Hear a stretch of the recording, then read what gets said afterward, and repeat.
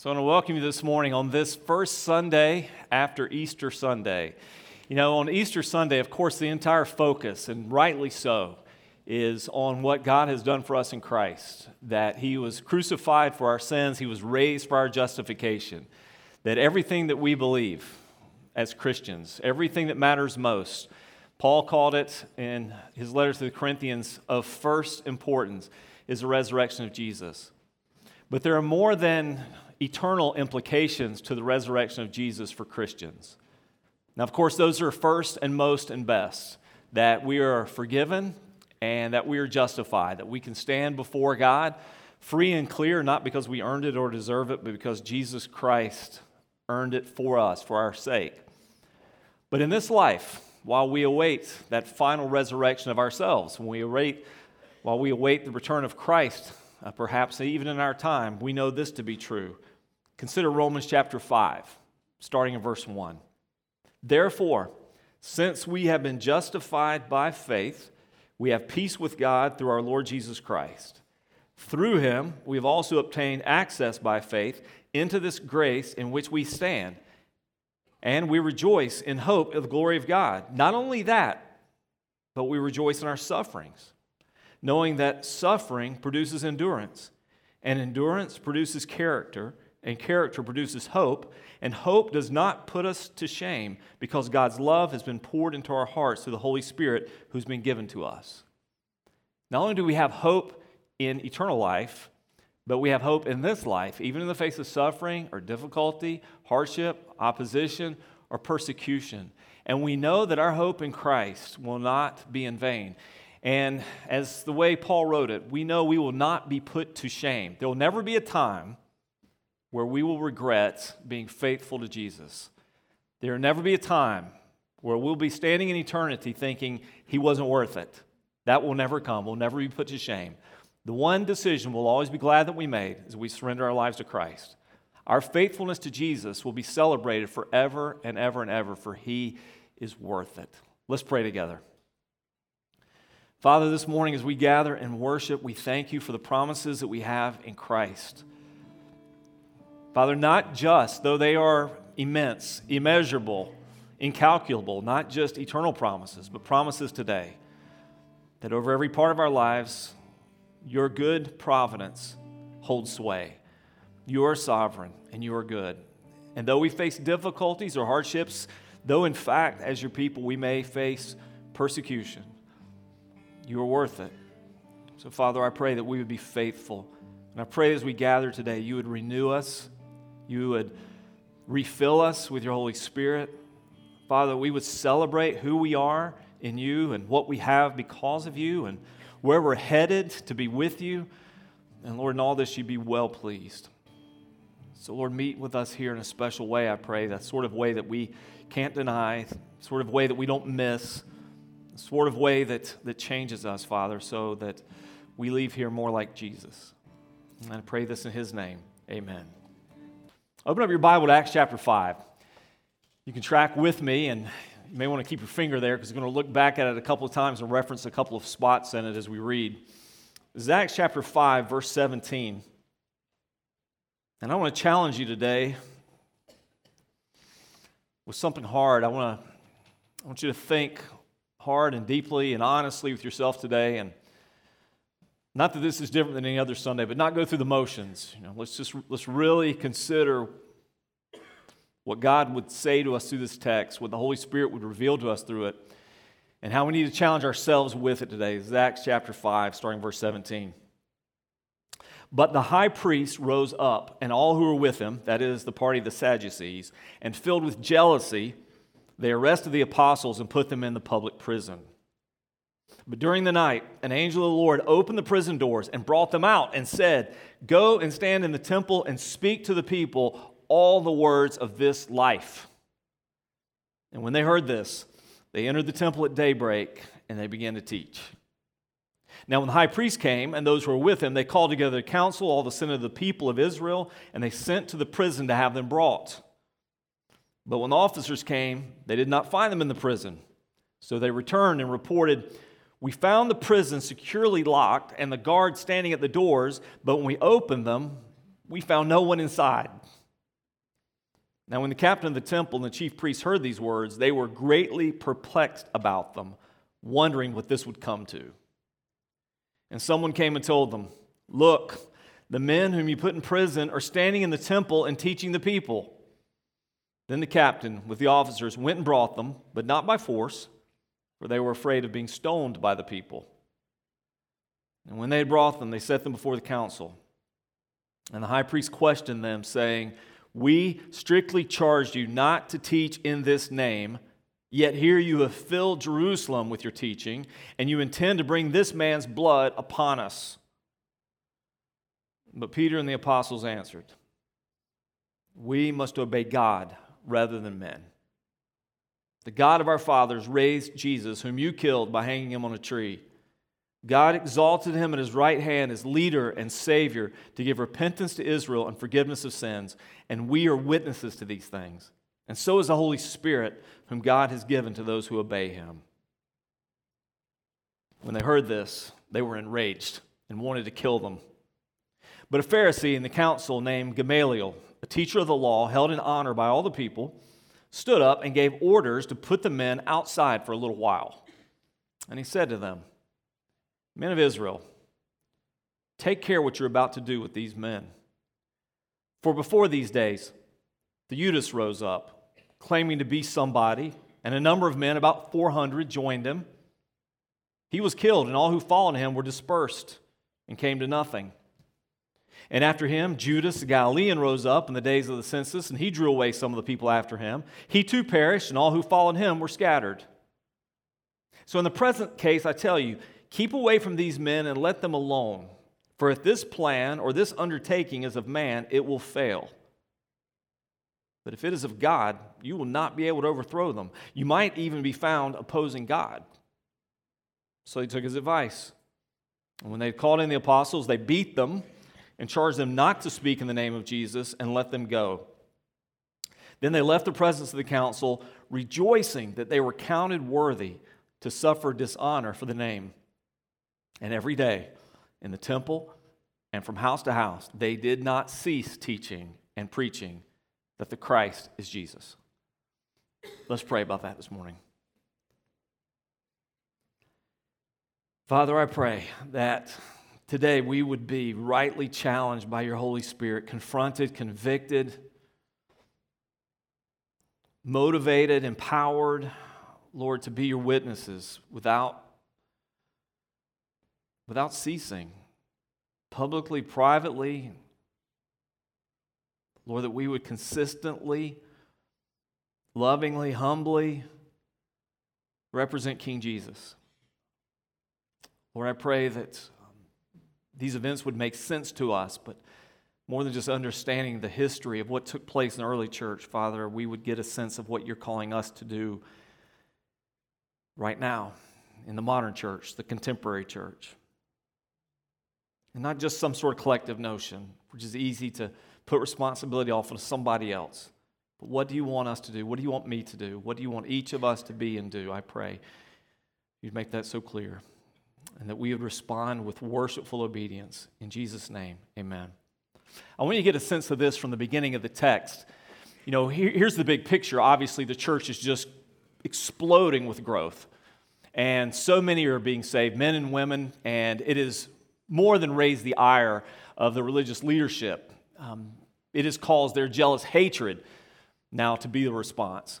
And God is doing amazing things. I mean, the gospel is penetrating, and it's penetrating those people who had been Jewish religious people who were antagonistic towards Jesus as Messiah. It was going out to Gentiles who had never heard the name of Jesus, who had many different pagan religions.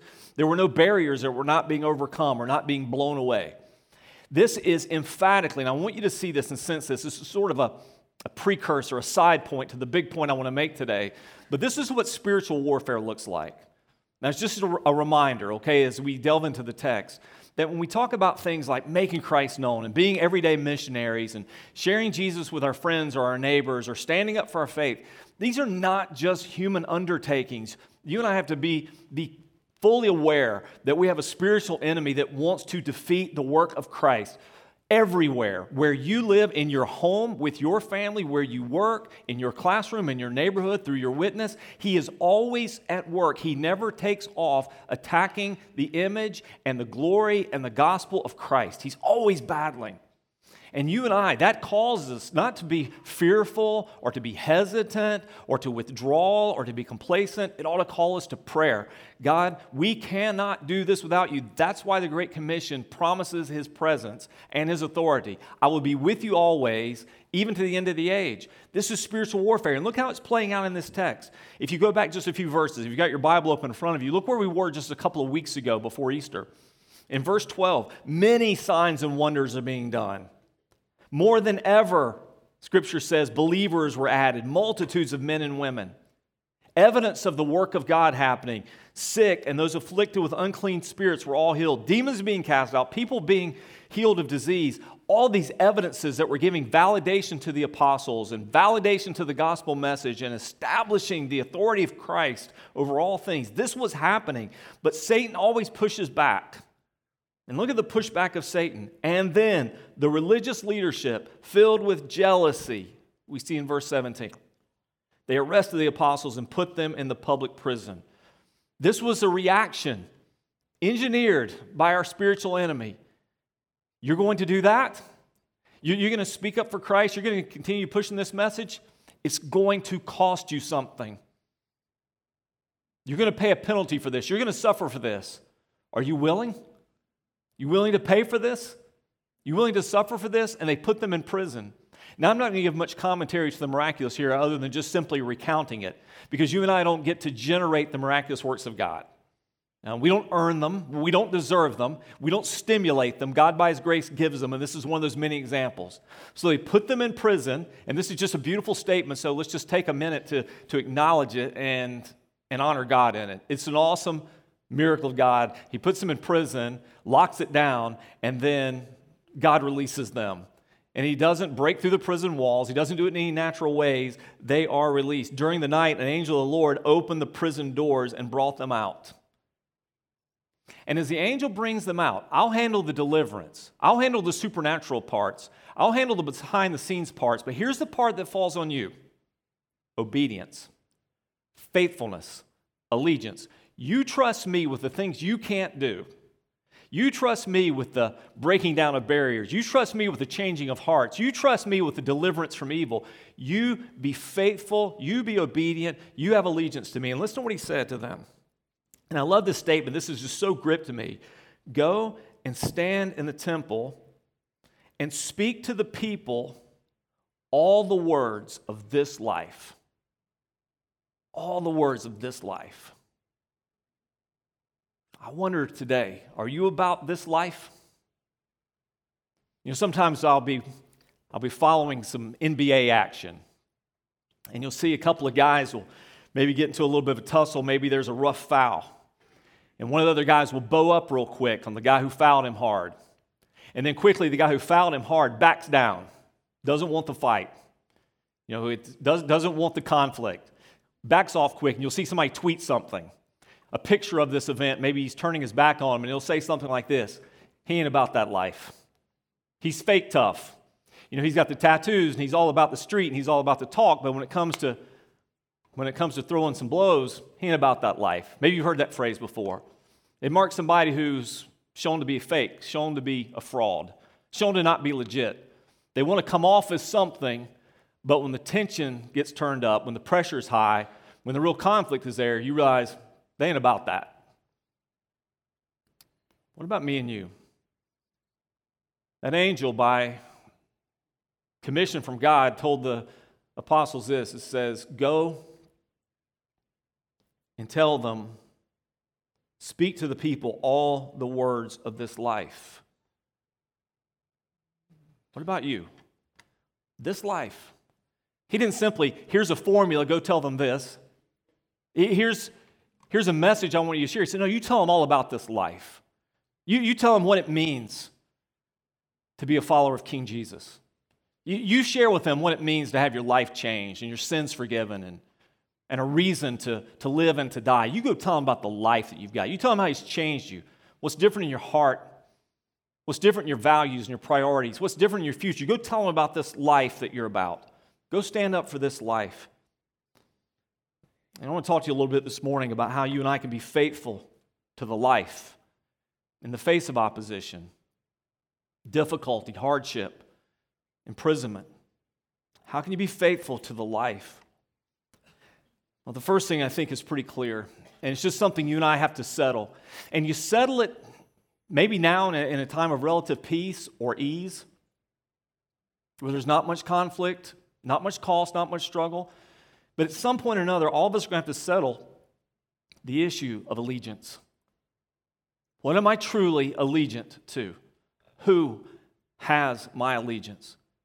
When the heat gets turned up, when the cost is great, to what or whom will I be faithful? Will it be to my comfort? Will it be to my ease? Will it be to my culture? Or will it be to Christ? Do I see him as king, not in some nebulous, hyper-spiritualized, totally impractical way, but in a real life every single day? Because he's king of my life, how can I not be allegiant to him? You got to settle the issue of allegiance. I think allegiance is a good way of describing what real biblical faith is. It's not just believing that something is true. It's not being just religious in some non-threatening way that requires little of me. It's saying, Jesus, you're king, and I'll follow you, whatever it takes, wherever it leads, even if I'm the only one. I'm going to be faithful to you. See, there's going to come a time in your life where you're going to be faced with a choice like they were. You're going to obey God, or you're going to obey man. You're going to follow the will of man, or you're going to follow the will of God. There's going to come a time as a Christian, and I would suggest to you that it's probably already here in ways we may or may not be realizing. There's going to come a time where the whole narrative in our culture is going to shift, and as a Christian, you're now the one wearing the black hat. You're the bad guy in the story now. You're not the cultural good guy anymore. You're the bad guy now. You're the intolerant one or the bigoted one. You're the unloving one or the harsh one. You're the judging one or the condemning one. You're the dangerous one or the threatening one. This is where our culture has led us. So in those times where it may not be so blunt yet, so in your face, but nonetheless pervasive and constant, the challenge will be, you going to do what God wants you to do here?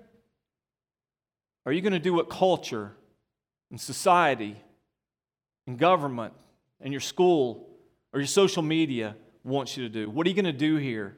Are you going to be allegiant to me? Because see, these men had already settled this issue. Now I would suggest to you the reason they settled this issue so clearly is they knew what Jesus had done for them. Jesus wasn't just idea or concept. Most people are not willing to bleed and die for ideas or concepts. They're really not. We'll argue them, we'll debate them, but I don't want to die over that. I can tell you what I think about certain subjects. I mean, I will argue with you all day long who's the greatest basketball player who's ever lived, but I'm not going to die over that. But someone that you love, who has loved you like Christ has loved you, someone that gave himself for your sins and you saw raised, someone that has transformed your life, this is no longer just my religion. This is no longer just my beliefs. These aren't just my values. This is my king, and he's alive. There's going to come a time where your allegiance is going to be tested. Just know it. There's going to come a time where it's going to be tested. I mean, this story is so profound and yet so simple. Let's see if these guys are legit. Let's turn up the heat on them. Let's see what happens. Let's see what they'll take. We'll imprison them. We'll see if that will silence them. Then simply fearing the crowds, we'll beat them and just tell them to stop. Let's see if that will be enough. Let's see what it takes to stop them. And the question is always going to be, and we're going to see this, you're going to feel this more and more and more. This is the pressure, I promise you, you're going to be feeling more and more. Is this really my life?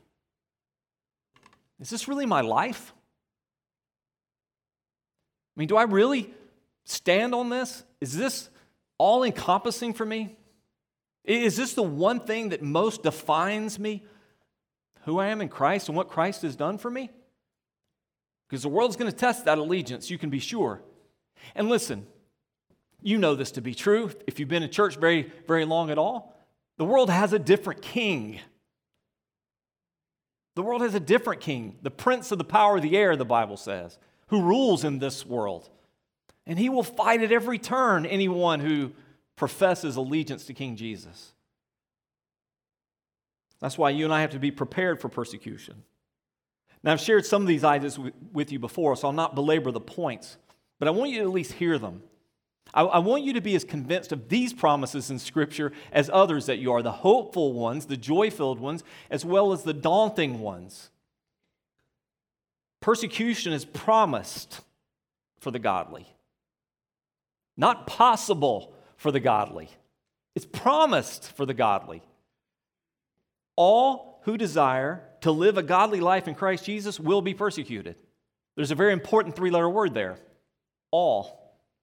And there's a conviction and a challenge in that same passage. So I don't feel any persecution.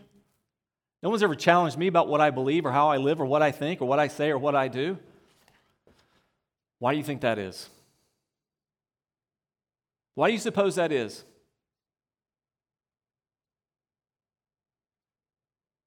If you've taken a stand for something that's godly, you're going to face some pushback.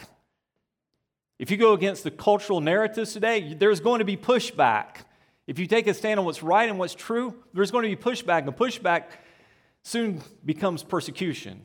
And it says all who choose to live a godly life will face it. So just be prepared for it. It's going to come. Jesus said it this way in John 15, verse 19. If you were of the world would love you as its own.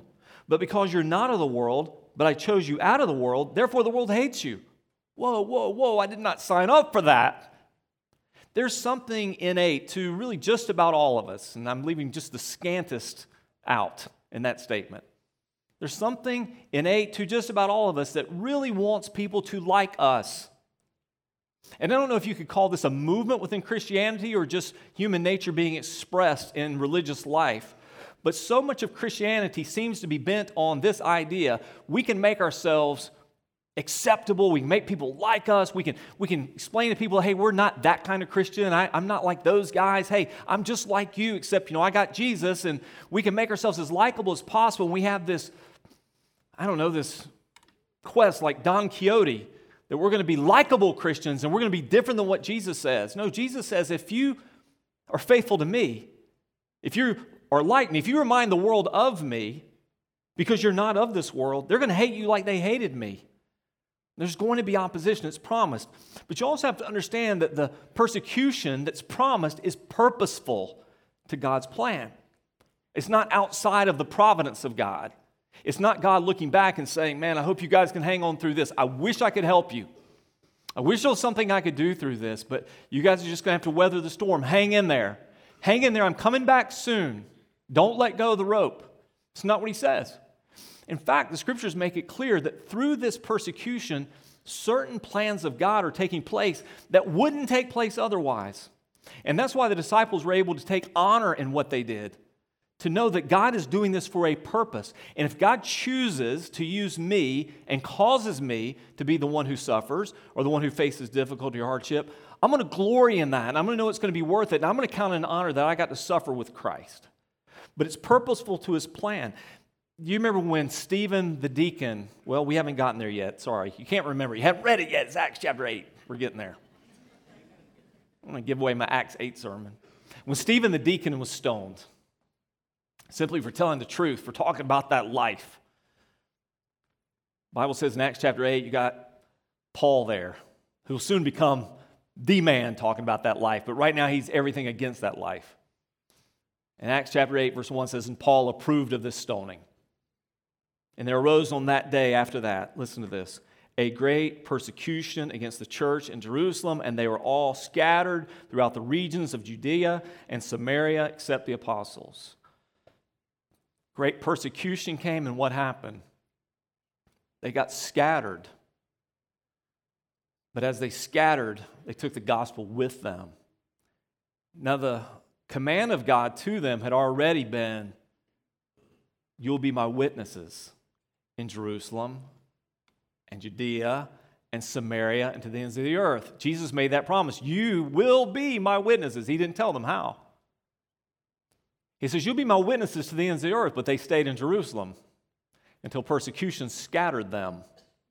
But as they scattered, the gospel went. And Christian communities were established all over, everywhere. It's purposeful. But here's something you also need to understand, and this hits right where you and I sit today. Persecution is purifying for the church. It's purifying for the church. We're seeing it happen already, and we're going to see it happen in much more drastic measure in the days to come. As a pure persecution comes against the church, whether it's socially beginning at the beginning, and then financial or opportunistic, and then maybe even legal. Maybe it even cost you legally, and it is in some places already. Decisions that will cost you as a business person or as a community leader or as a teacher to be faithful to Christ, to be faithful to the life. Understand, as persecution wells up, you're going to see the church scatter. And some of those who scatter won't return. They'll just leave it. The social costs will be too high. The personal costs will be too high. The financial costs will be too high. The relational costs will be too high. They don't want to give up anything for this. They've been sold something of Christianity that's all to your benefit, all to your gain, all the time, with no cost ever, no challenge. Pick it up when you want it, put it down if it doesn't serve you, give it a shot, try it, see if it works for you. And when the pressure arises, people are going to leave it, and we're seeing that already. Jesus said this in John chapter 15, and this is right before he spoke of the persecution that would come for them because they were in Christ. He says, I'm the true vine, and my Father's a vine dresser. Every branch in me that does not bear fruit, he takes away, and every branch that does bear fruit, he prunes that it may bear more fruit. Part of the way I believe that he prunes his people is through persecution. Is this really your life? Is this really what you want? Remember when I called you to follow me, Jesus might say, I told you, if anyone would come after me, he has to deny himself. That means it won't always be what you want it to be or how you want it to be. It won't always serve your immediate needs, wishes, or desires. You have to deny yourself. You have to take up your cross. Whoa. You have to take up your cross. We make that just a euphemism today. I saw somebody the other day that had a cross tattoo, which those are rare. You don't see many of those. I'm being sarcastic. But this thing was huge. I mean, this was on a person's back, and it was big back, big cross, big. And this message was already in my head, and I didn't have this conversation, but I kind of wanted to. What's that mean to you? This is not a statement about tattoos. Some of you are going to go home and see, I told you, this pastor doesn't even want you to get a tattoo. That's a different conversation. It's about the life. And I started thinking as I was looking at this person across, it was me and Charlie were having ice cream, and I'm looking at this person sitting there with this gigantic back tattoo. And so what would happen if a time comes in our culture that even to have a mark of identity with Christ would be illegal? Would bring about immediate persecution. Can you imagine all the people backtracking and say, that's not what that's about. No, that's not what that means. No. That's not who I am. No, I'm not that kind of Christian. No, I'm not even a Christian at all. I just thought it was a cool tat. When the cost rises. You see, Jesus said this in Mark chapter 13. Speaking of future persecution, he said, be on your guard. They'll deliver you over to councils. You'll be beaten in synagogues. You'll stand before governors and kings for my sake to bear witness before them. And the gospel must first be proclaimed to all the nations. And when they bring you to trial and deliver you over, do not be anxious beforehand what you're to say, but say whatever's given to you in that hour. Sort of like the angel gave those men in prison what to say in that hour. Go tell them about that life. For it's not you who speak, but the Holy Spirit. Brother will deliver brother over to death. You mean there are going to be traitors among us? There'll be false converts among us? There'll be people who said they were one of us, but they're not. They're against us? Yeah. Brother will deliver brother over to death. The father his child. The children will rise against parents, have them put to death. And you'll be hated by all for my name's sake. But the one who endures till the end will be saved.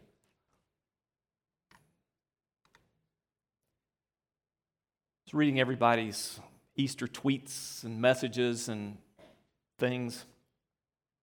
Happy Resurrection Day and, egg hunts and bunnies and family pictures and beach trips and all those kind of things. And same day as I'm reading and seeing all these pictures, I get this article from Nigeria about a radical Islamic group that took the opportunity on Easter morning to ravage churches and murder worshipers.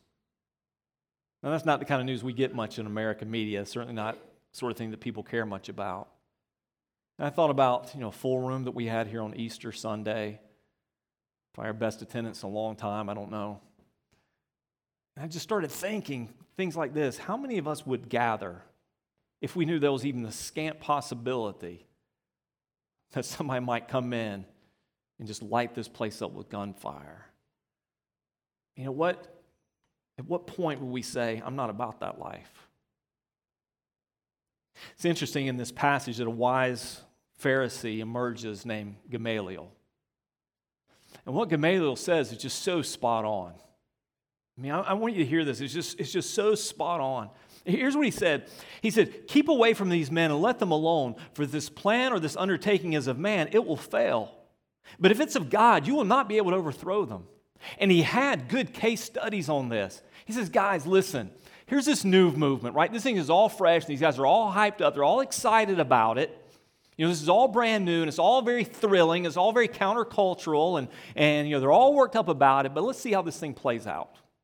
Let's see what happens here. This isn't the first religious movement, and these aren't the first devoted disciples. And he cites two other groups. He says, you remember them? Those two leaders, they had these little bands, and the number of followers that they had initially was very similar to the number of followers that Jesus had right after Pentecost, right before Peter's message where thousands got saved. It's just in the hundreds. 400 for one. Jesus had 500 witnesses. He said, you remember them? And then the leader, 2 times, the leader got killed, and what happened to the followers? They just fizzled. They were gone. What happened to the movements? Gone. It's over. So he said basically something like this: let's give it time. Let's give this time, and then let's look for proof, and let's see if these people are real. Let's give this some time. And then let's look for proof to see that this is real. I suspect that sort of thinking is one of the reasons why a number of churches are very careful with those whom they baptize and how quickly they'll baptize them. I'm glad you've made this decision. I'm glad you're excited about it. I'm glad you had this emotional moment. Let's give this some time. Let's see if this is real. Because what you do in your baptism is you're making a commitment to be wed to Christ. It's the covenant ceremony of Christianity. I've been crucified with Christ, therefore I no longer live. But the life I live in the flesh, I live by faith in the Son of God who loved me and gave himself for me. It's a new life. Let's see if this is real. Let's see if this is legit. Let's see if they're really about this life. And I thought of this simple equation, and it applied then, and this is what Gamaliel said. Let's not do anything. Let's not touch them, even though they did. They followed his wisdom to some degree. It applied then, but it surely applies now. You take cost. What I'm willing to pay, cost, plus time. The amount of time I'm willing to pay it. And that measures commitment. What am I willing to pay? How long am I willing to pay it? And that'll show me where my commitment is. What are you willing to pay to be a follower of Christ? And how long will you be willing to pay that? Because somebody wise in the wisdom of this world says, that's the equation. Let's see if they're legit. Let's turn up the heat. Let's exact some cost. Let's see if they've got some skin in the game, and when they do, what they'll do now. Because until then, you don't really know. Till then, you don't really know. Because in Christianity, it's only about some prayer that you prayed, so you get to go to heaven when you die. You have no skin in that game. And I'm not saying the same thing as saying, hey, you got to work for this, earn this. I'm simply saying, what's this worth to you? I mean, there's a reason why we see record numbers of people, or unprecedented, I should say, because I don't know if anyone's kept these records. Unprecedented before now, it seems, numbers of people deconstructing their faith, deconverting, leaving the faith. The leaders of the early church, like John says, they went out from us because they were not of us. Now, they looked like it. They said some of the things that we say and believed some of the things that we believe, but when it cost something to be faithful, they were gone. So let's give it some proof. Here's a third way that you and I have to be faithful. Don't always expect miraculous deliverance, but always commit to joyful endurance.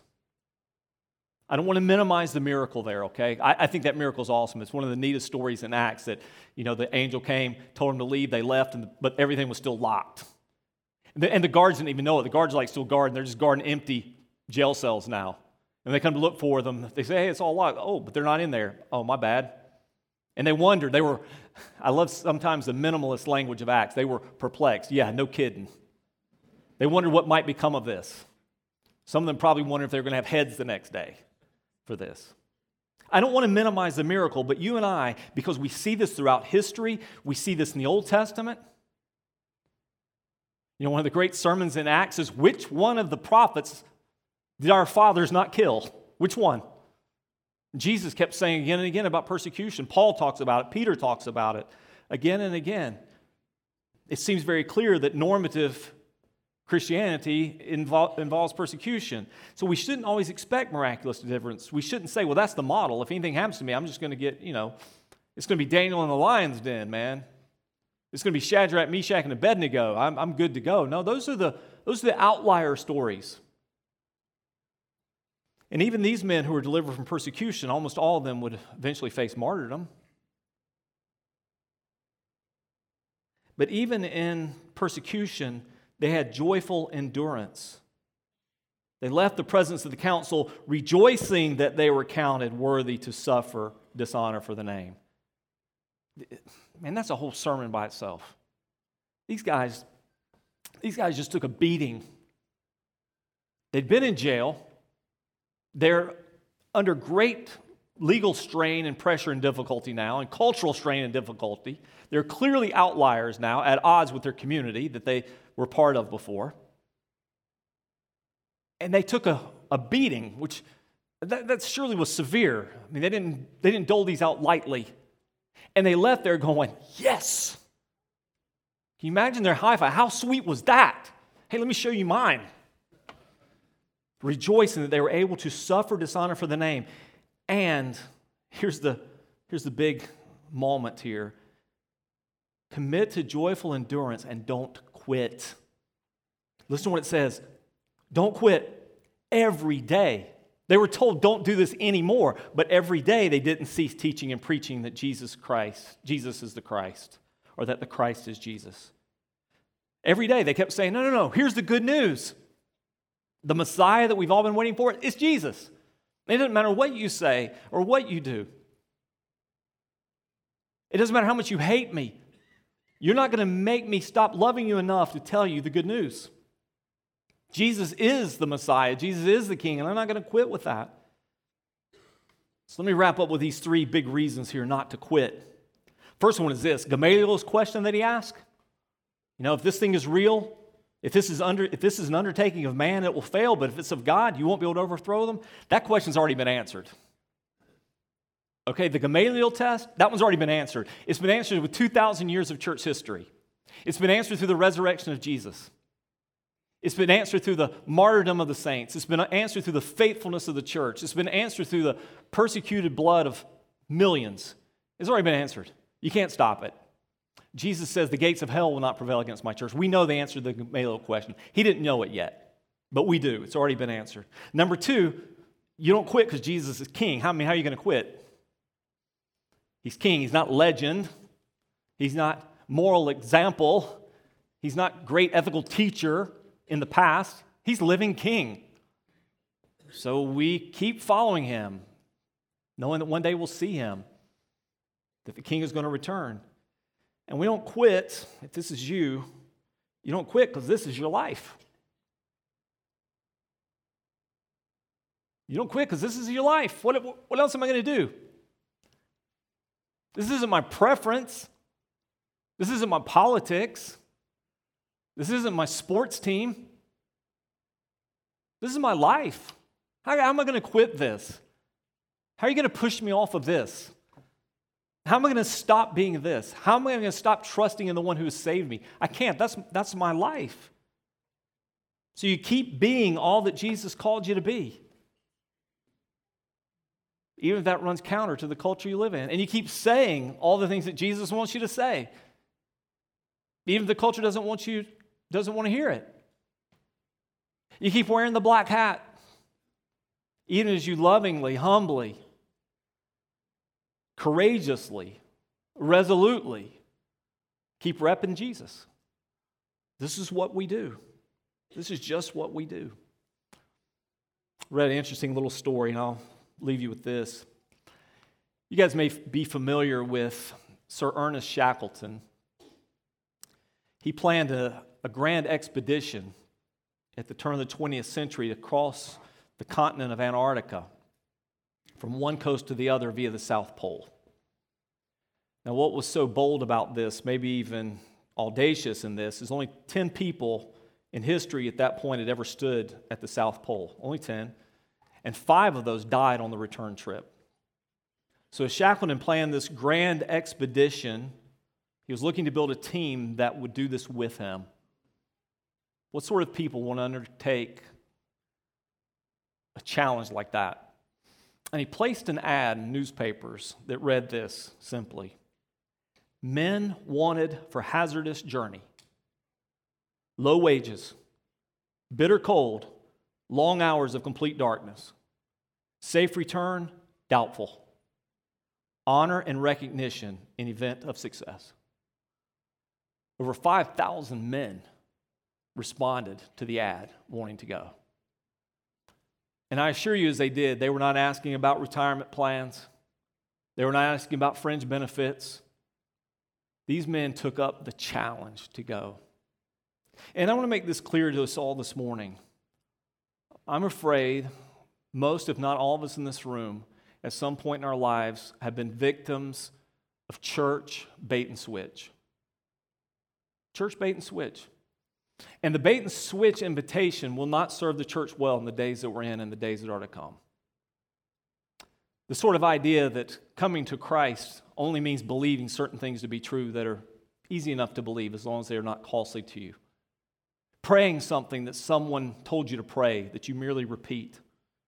Holding out some hope of something you're not even sure is real in the future, that just in case, and I hate this plea that I see people making, I'm sure with good motives on social media, what have I to lose if this is not true? Pray this prayer. Maybe if it is true, you'll get to go to heaven too. What nonsense. That's myth. That's fairy tale. No, I'm calling you to the life. I'm calling you to the life that's countercultural to the lives that most people that you're going to encounter for the rest of your life are going to live. I'm calling you to a full surrender to a king who's at war with the king of this world and all of its values, priorities, principles, aims, goals, all those things. This is not the life I know that some of you signed up for. But see, Jesus calls us to something great, not something easy. Something that requires action that's not passive. Something that might, in the short run, cost us everything. But in the long run, which can only be measured in eternity, is infinitely worth it. So that's what I'm calling you to. Why did I read you a little Shackelford ad? Because I'm calling you to that sort of Christianity. I'm not calling you to simply believe something to be true or pray some prayer that you only have to understand or mean. I'm calling you to surrender your life and take up this life. Be about this life. Be about a life of faithfulness to King Jesus, who loves you so much that he died on the cross for your sins, was raised again for your justification if you believe in him, if you trust in him, if you become his follower. And I'm challenging you as a Christian to live that life, whatever the cost. So there will be no question what your true identity is or where your true allegiance is. I'm calling you to take up something worth living and dying for. Will you answer that call? Will you pray with me?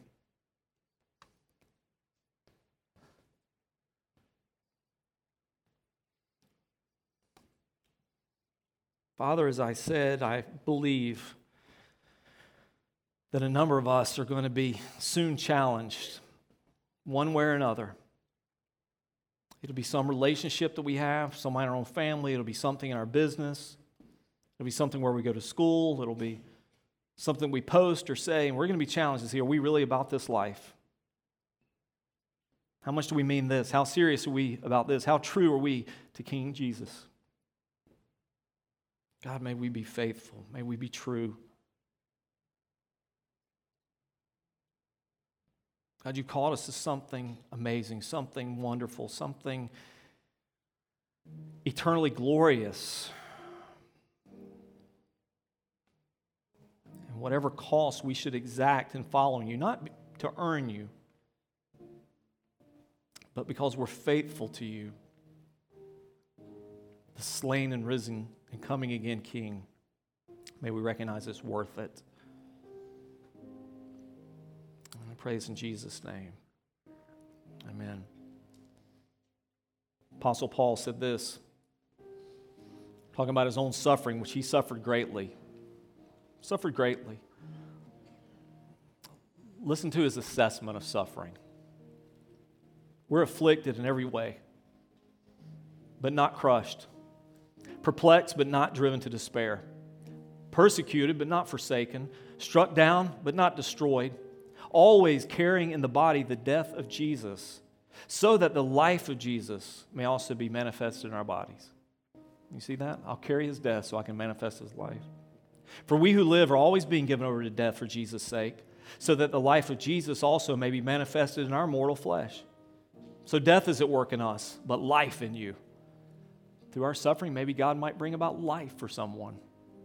Since we have the same spirit of faith, according to what has been written, I believed and so I spoke, we also believe and so we also speak, knowing that he who raised the Lord Jesus will raise us also with Jesus and bring us with you into his presence. For it is all for your sake, so that his grace extends to more and more people, it may increase thanksgiving to the glory of God. So we do not lose heart. Though our outer self is wasting away, our inner self is being renewed day by day. For this light, momentary affliction is preparing us for an eternal weight of glory beyond all comparison, as we look not to the things that are seen, but to the things that are unseen. For the things that are seen are transient, but the things that are unseen are eternal. And I pray that will be true of us.